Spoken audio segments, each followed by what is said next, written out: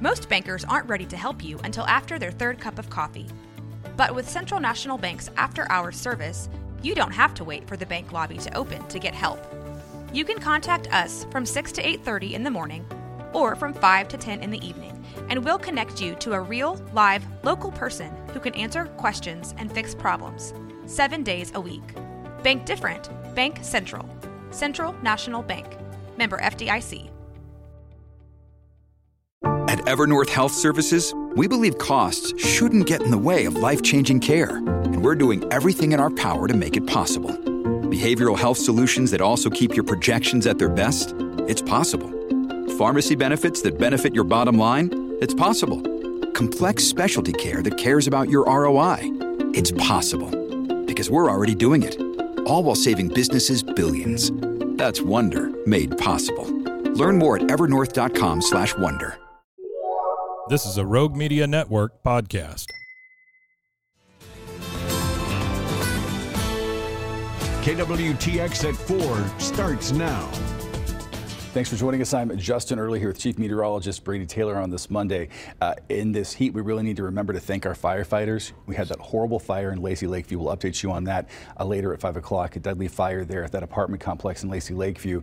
But these firefighters aren't just dealing with the heat from the sun, the heat from the flames, and all that gear. Yeah. Oh, yeah. And that gear is not really made to breathe very well because you want to keep all the heat out, and carrying the packs and the helmet and all that. So, yeah, extreme for them. So, yeah. Hats off to them, and thanks for all they do, and the police officers out there doing all that in that heat as well. Yeah, they take frequent breaks and get that water in. We've done stories in the past about how they try to stay hydrated and everything when they're dealing with all that, because it's a lot that you lose in sweat. So always drink water, especially if you're dealing with that. Let's get to our Daily 4 right now, and good news. Some good news dealing with the economy.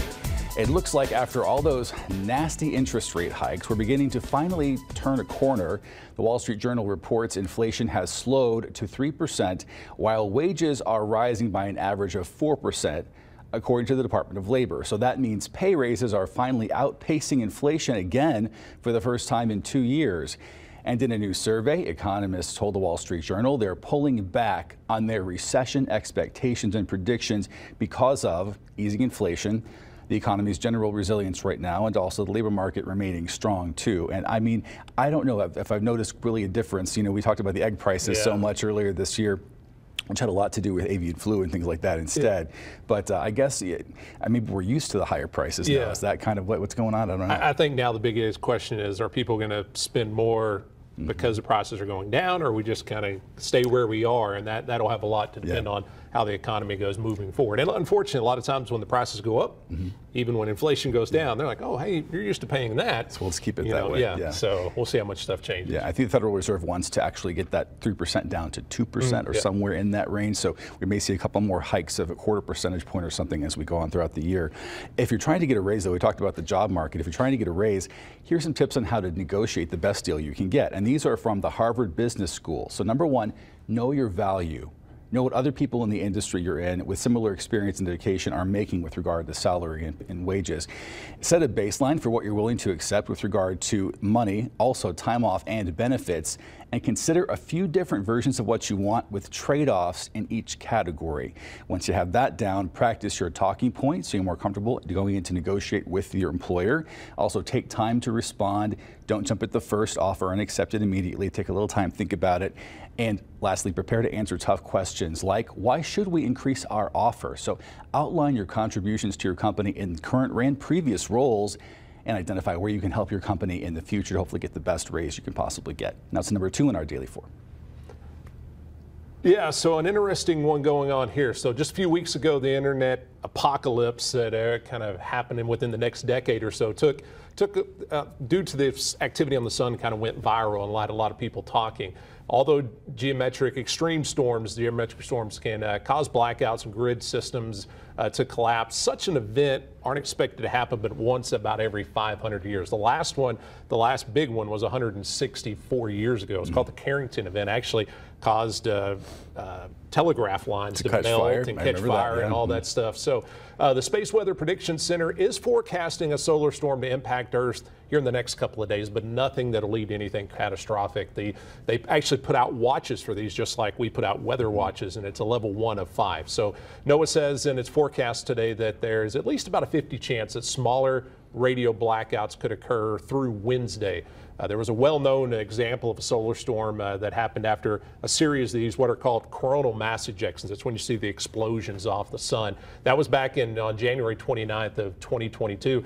It actually caused some issues in the atmosphere that actually caused 38 of 49 Starlink satellites that were launched by SpaceX to burn up. Oh, wow. So, I did not know that. You know, it's one of those where a lot of times you don't see the impacts. You may hear some stories talking about the auroras up north are starting to be a little more visible. That's due to more of this, those storms hitting Earth. So there's some pretty parts of it, but as we become more and more technology dependent, those solar storms can have some impacts, really the big ones. We talked to one of the leaders of the, or directors of the Space Weather System in our degrees of science, and he talked about how, you know, one part of the system, GPS or radio and all that, can get messed up and cause a lot of big problems. Yeah, good to be aware of at least, so we know why the radio's not working or whatever it might be.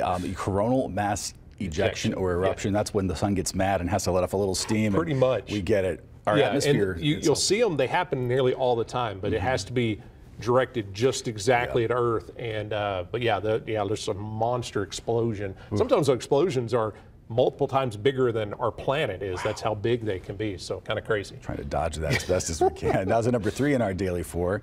And a bit of a reversal for Ford. So the company is cutting prices of its F-150 Lightning pickup trucks. Since being released in 2021, the costs of the electric trucks have gone up several times. Prices for all models now have been slashed, though, by an average of $8,000. So Ford attributed the price cuts to lower costs for raw battery materials and increased plant capacity. And consumers can expect to see these price reductions coming in October. And according to Ford, the models are eligible for a tax credit up to $7,500 too. It doesn't mean they're dirt cheap. Nothing's dirt cheap. But now the starting prices with that reduction, they mentioned $51,990 with the tax credit.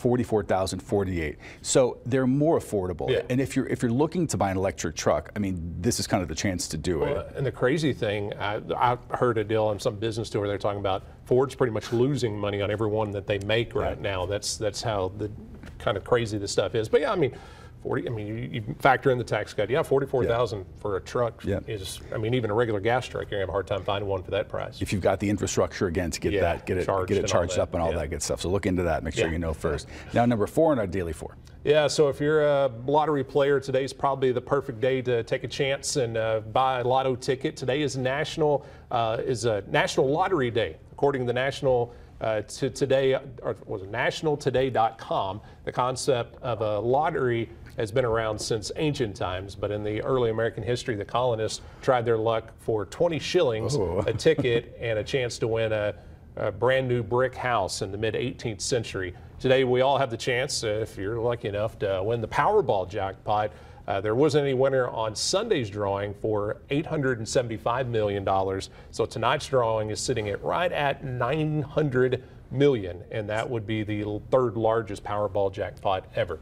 Now, you're going to lose half of that in taxes, and you know, that's the, you know, take it over 20 years, it would equal, but hey, it's better than get you a couple bucks, give it a try. It's better than nothing. I wonder, I don't really hear often about people taking the full payout, which is, you know, you take it incrementally over.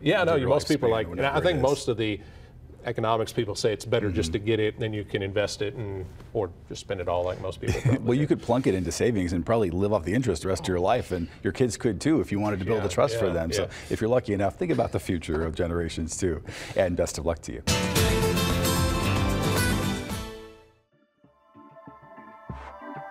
This has been a Rogue Media Network production.